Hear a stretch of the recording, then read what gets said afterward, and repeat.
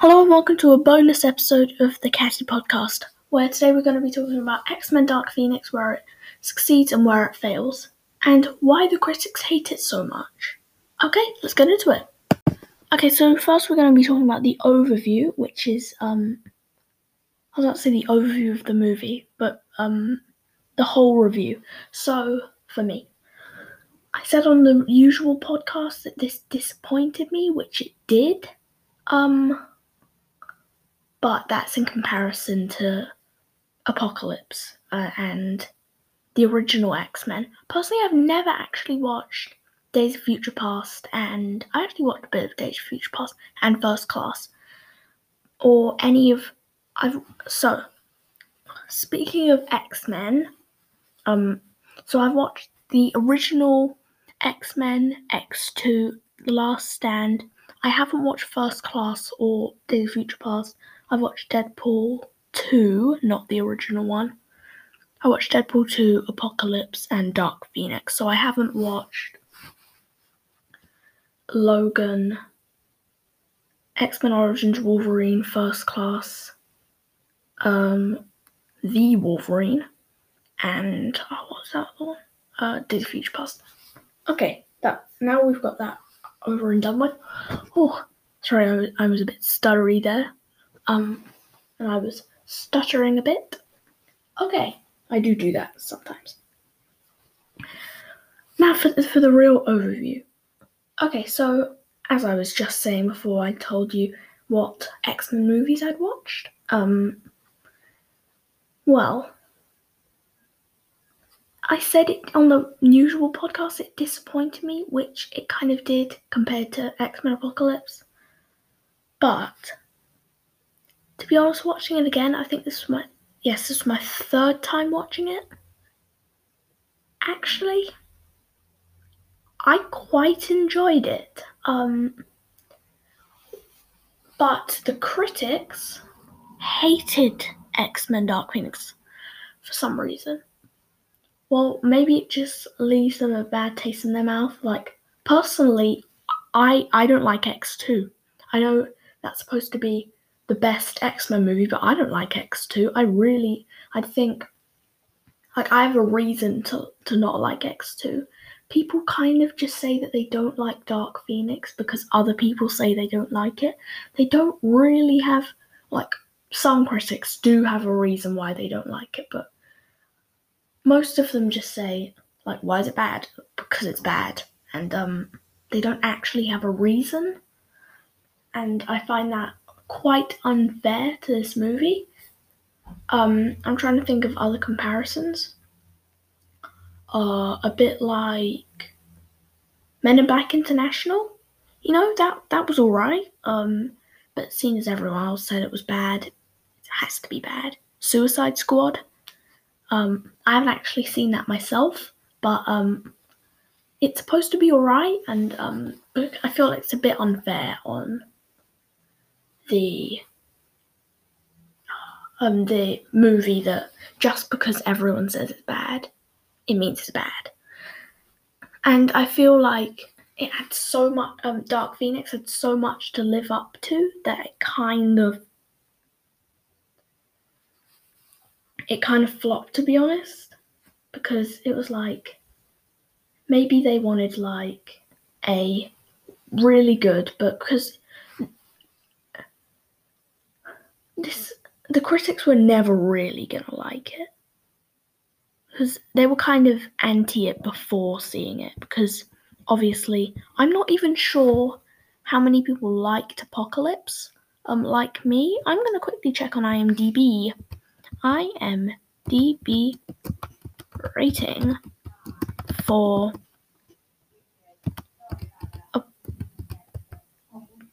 Apocalypse. X-Men Apocalypse, not Apocalypse 2013. So I actually quite enjoyed it. So I watched this once on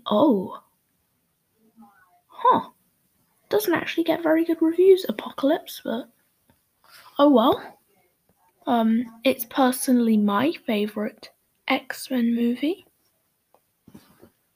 But anyway, now we're going to start getting into what happens in the story. So, the movie starts with a flashback. Personally, I don't know why I don't like it, but I really don't like this scene. They're in a car, and I feel like it was kind of pointless that, come on, she flipped out just because she wanted to listen to her music on the radio. That kind of felt a bit sloppy to me, and I didn't think that it was very good. But we're going to carry on. Her mother and father want to listen to... Oh, so this is 19... Wait. Oh, there was something that I was thinking of that has now left me. That was a really good point.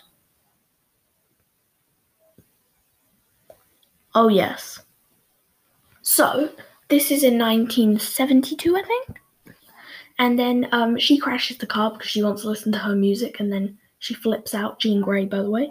The young Jean Grey, and her mother is dead and her father is reported dead, but Charles Xavier, Professor X, played by James McAvoy, tells her to... I'm just lost words. Tells her that she should go to the X school, Charles Xavier School for Gifted Youngsters. And here's what I don't get. If this is set in 1972,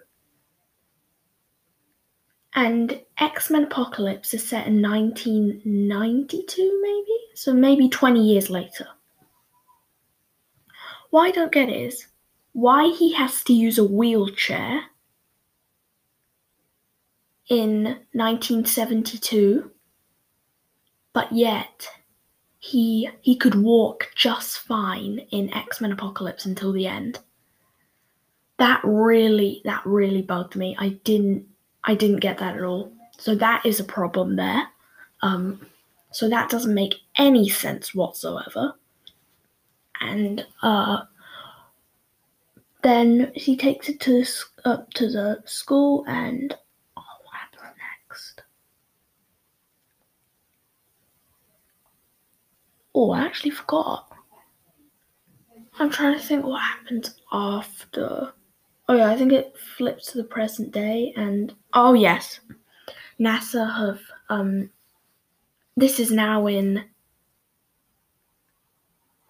Oh no, X-Men Apocalypse is in 1980s maybe. I'm not even sure, but it was before Dark Phoenix, so that's what I didn't get. Anyway, now it's 1992, and I'm actually going to search up when is X-Men Apocalypse set. When is X-Men Apocalypse set? Okay, so 1983, so about 10 years before this happened and 10 years after the car crash. Okay, sorry, 10 years before this happened, Dark Phoenix, and 10 years after the car crash, yes. Okay, so yeah, I just didn't get that. That was very, very strange. Okay, now NASA, and there's a solar flare and it's crashed their ship, so therefore the president sends the X-Men to go up and investigate. I found this sequence where they're in the spaceship, it's very, very good. Very, very good. Because, for example, you don't need an intro to explain all the characters. Even if you hadn't watched Apocalypse or any of the X-Men movies, you get what's going on due to the scene, because except for Raven or Mystique, because you don't actually get what's going on with her, but other than that, you get what everyone's doing. Like, you see Quicksilver and Nightcrawler, what they can do, and then you can see what Jean Grey can do, and then you can also see what Storm can do, and Cyclops, and I just think like they all have their little part to play except for Mystique, who's or Raven as she's known, is piloting the ship, and Beast, you see him transform. So you see what everyone can do. So I felt like that was a very, very good sequence, and that was very well written. And then what happens is, Jean Grey sucks in the solar flare when she's trapped, and then she's still alive, which is supposedly impossible. Supposedly impossible. But then what happens is that. Oh yes, we go to someone's backyard. So I don't know who plays this person. I'm gonna search that up.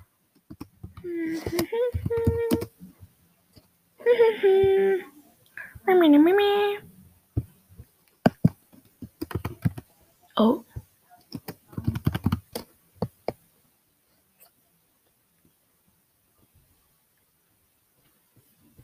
Oh yeah, it is Jessica Chastain. I thought it was. So Jessica Chastain's character called Vuck Smith. Didn't know that. But she is basically, she's having a house party and she's basically possessed by this alien, and now she's become the alien.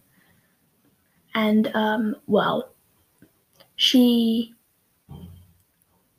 kills everyone at her.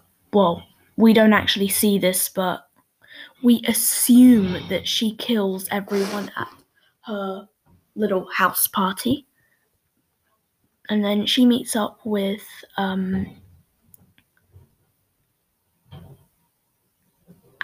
Essendo, and I think that's how you say his name. He's also been possessed by the alien who, and then they talk about their plan of action. Oh wait, no, sorry, I missed a bit. Sorry, I skipped a bit because then I realized what they were talking about. So, Jean Grey, does some, I can't remember, I think she blasts everyone at the party, and, what happened, I can't remember why she leaves, but maybe she's not safe or something, I can't remember, but she leaves, and then, the X-Men come and find her, she finds her father's not dead, and she gets really raged at Professor X, and then, we have this really... So this scene felt forced. As much as it was beautiful, this bit of the scene felt forced. When Quicksilver was running, and trying to punch Jean Grey, I'm guessing, with his super speed, she immediately injures Quicksilver. Now, if they didn't want Quicksilver in this film, well, they could have just not sent him to... I think this was a pretty good excuse to not have Quicksilver in the film. Maybe because Eric Peters is expensive. Although in saying that, he did have it for... Evan Peters, sorry.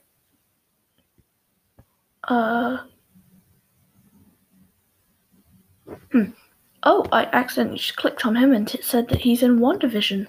So I'm really looking forward to that. He's my favourite X-Man or woman. But he's a man, so... So then,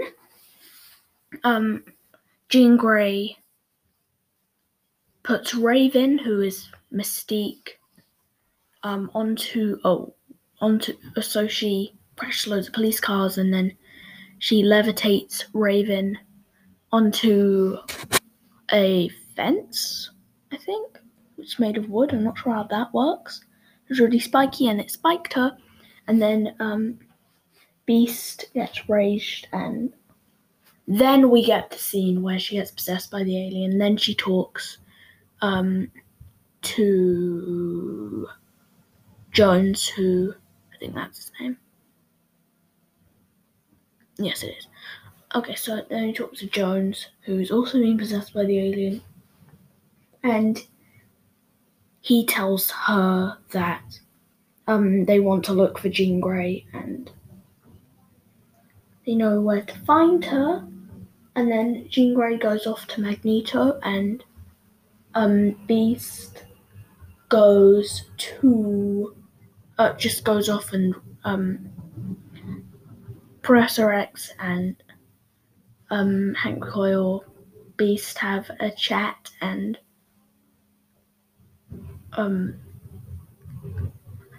Professor X tries to think of good moments between Raven and him, and tries to remind Beast of the moment, and that is where it pushes him over the edge and he leaves the X-Men. As we know, Quicksilver's now broken his leg, and that's confirmed. Also, I forgot what I was going to say. Oh yes, Magneto and Jean Grey, and I'm trying to think of the person's name.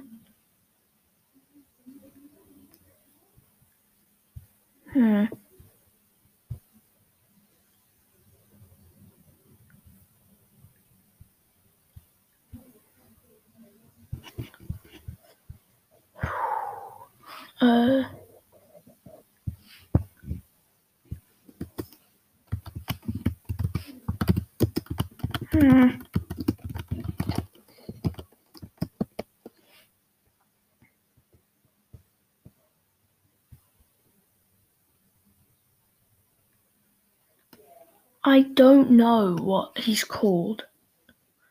And someone else that we also meet, one of them has long hair, and the other one, I don't know what she can do. But she normally holds a knife, and she has a purple buzz cut, and he has long black hair, which he whips at people. And that's basically because the mutants have their own island, not the X-Men, but Magneto's given his own bit of land where he and the mutants are protected from. I don't know what they're protected from. And then the army comes to fetch Jean Grey, and Magneto is trying to. Well, Jean Grey's trying to kill them, and Magneto's trying to save them. And then Jean Grey flies away again because Magneto tells her to go away. And then we are introduced to, I can't actually remember what happens next.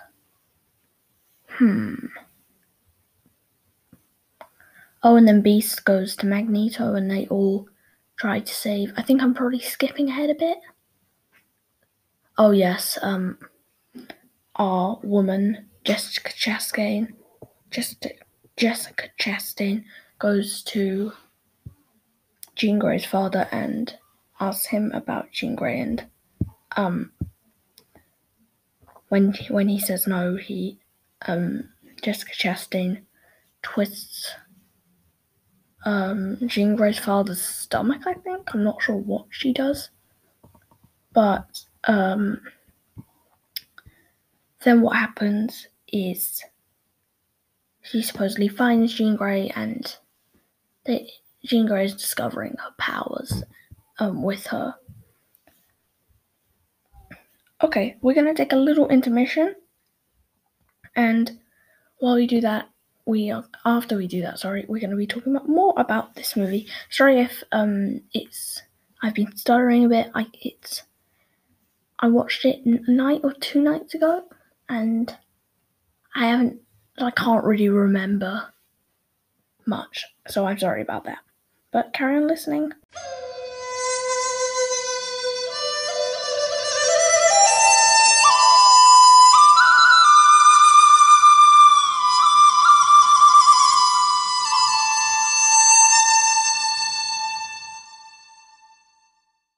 Okay, so now we're back to X-Men Dark Phoenix, and they're all in a hotel, and the Magneto squad, I'm gonna call them, which is Beast, Magneto, the woman with the purple buzz cut, and the man with the whip hair, are fighting off against Cyclops, Nightcrawler, Professor X, and there's one more which I forgot. Who could it possibly be? Sorry, I'm just looking through the cast to remember who it was. Huh. Who was it? Oh, okay, it was Storm. And they are all fighting in the streets of... I don't even know where they are. I probably would if I watched it again. But I don't know where they are. I think they're in, like, California, maybe? And they are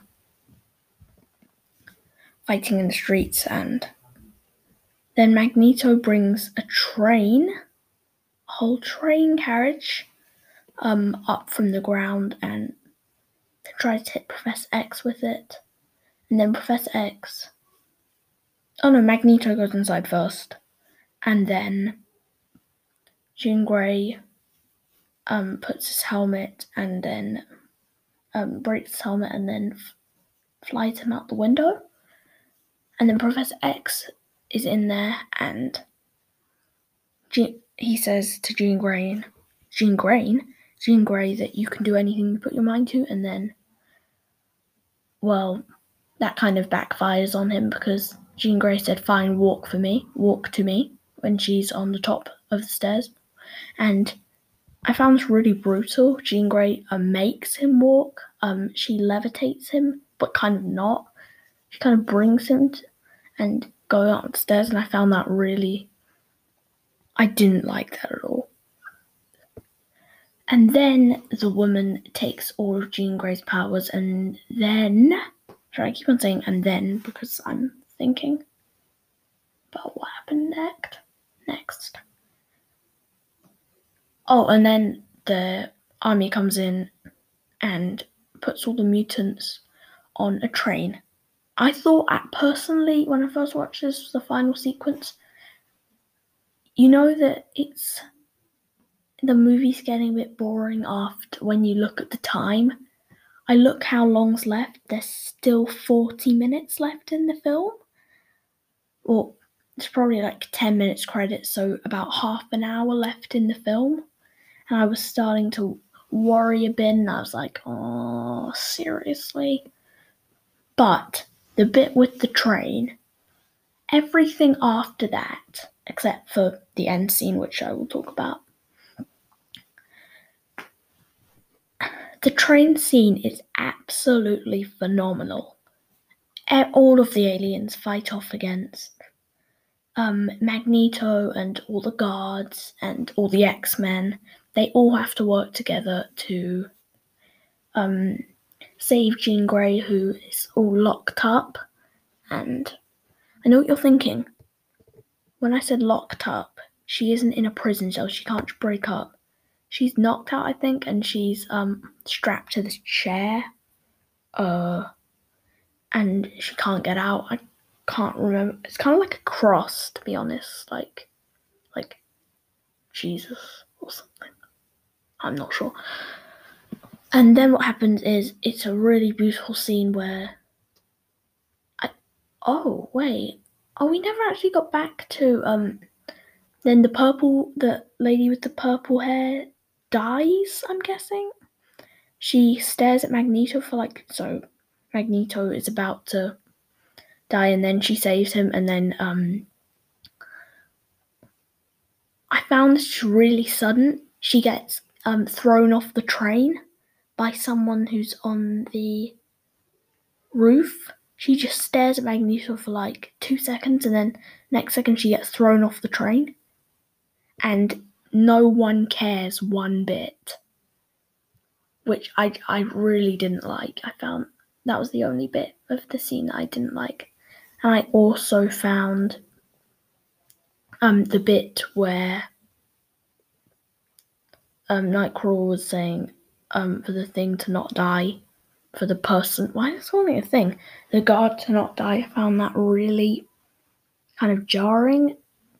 But then our favourite, Jessica Chastain, is our favourite bad guy of this movie. There's only 2 bad guys in this movie, so that proves how much. But her performance in this is brilliant. But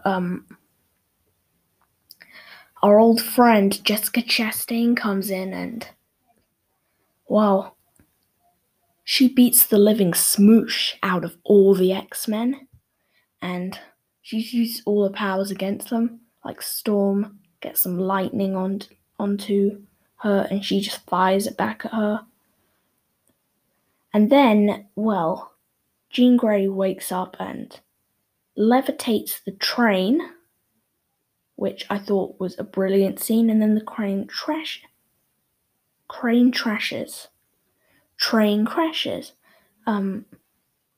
onto, I don't even know what they crashed to, but then I thought this sequence went on for way, way too long. The bit where it's just Jessica Chastain and Jean Grey just levitating in the air, and they're exchanging power. But before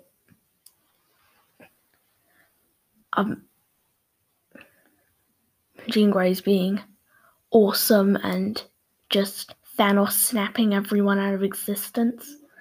Well, no, by the way, that's a metaphor. She didn't actually do that. She was just turning them into dust like Thanos did. So yeah, that was really cool. And then I think it went on for like 10 minutes when they were just exchanging power and talking and then levitating. And then Jean Grey blows up Jessica Chastain in space, and then she supposedly dies. Jean Grey as well. And then it's now called the Jean Grey School for Gifted Youngsters, not Charles Xavier. And then what happens is Beast is the new leader, and Professor X and Magneto, James McAvoy and Michael Fassbender are in Paris. They are in a cafe and they start playing chess. But just over the streets of Paris, you see a phoenix. And then that's where it ends. Now we will get into my overview. I know we've already done this at the beginning, but my proper overview. And there are definitely problems with the film, which I will go over now. Maybe there's going to be 5 minutes left in the podcast.